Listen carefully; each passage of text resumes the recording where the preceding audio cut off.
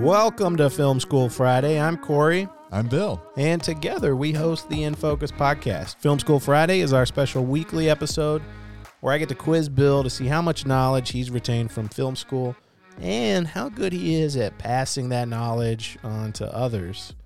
This week, we're talking frame rates. And not only why your frame rate is important, but maybe even more importantly, why is 24 frames a second considered air quotes cinematic? Yeah. So 24 is the industry standard for motion pictures, feature films. You know, there's some variation in there when it comes to TV, when it comes to region of the world. There's slight variations like 30 and 23 and things like that. But 24 is considered industry standard cinema movie frame rate. And that comes from back in the day when the talkies or sound movies first started appearing. They were matching a soundtrack to the film, and 24 was sort of the frame rate compromise that the industry arrived on because because the audio match sounded right to human ears. Because you know, a lot of silent movies were shot at like 15 frames a second, and that's why they have that really fast, frantic look to them. You match audio with that, it's going to sound like fast chipmunk types. Like, and 24 was like the perfect place for the human ear to pick up the audio properly and to also read the visuals properly. And it's stayed that way. Like I said, there's been variants over time, TV, region, but by and large, 24 is acceptable. Yeah. So you wouldn't shoot a feature film at, I don't know, 60 frames a second? No. Now, I unless would. You're Peter Jackson. Yeah, well, here's the thing. Frame rate variants like that, when you get up into the 30 and 60 range and higher, a lot of times that's great for slow motion.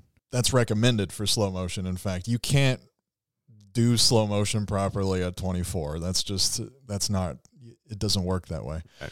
But a lot of people will shoot at normal speed at 30 and 60, and that's what gives it that, what you call a soap opera look, because they do still shoot soap operas at, I think, 30 frames a second, and it looks cheap. To me, it looks cheap. It looks less than cinematic, and that's still the big standard for those types of productions. You mentioned Peter Jackson. I know, what was it, 60 that he shot The Hobbit at? I don't remember if it was 48 or 60. I know that it was higher. Higher, yeah. Because he wanted to, I guess, quote unquote, make it feel more realistic. Right. Which, no. No. The thing that ended up happening is that most movie theaters don't project at that frame rate. So they still project at 24. So despite the fact that he shot at a higher frame rate, most mainstream movie theaters were still projecting it at 24, so it still looked like 24, like cinema. Yeah. Huh. So, which I was happy about. That was a win in my corner when it comes to the cinematic look. Okay. So, because 24 is such a cinematic standard, it's got a specific look, and a lot of people, I know a lot of regular people that don't work with cameras don't necessarily see that look. They're probably reading it subconsciously, but they're not full on seeing it like you or I would. And what came about kind of in the early O's was the advent of 24p, which was simulated 24 frames a second using video. 24 frames before that came from shooting on film. It's literally 24 frames passing through the gate of the camera per second.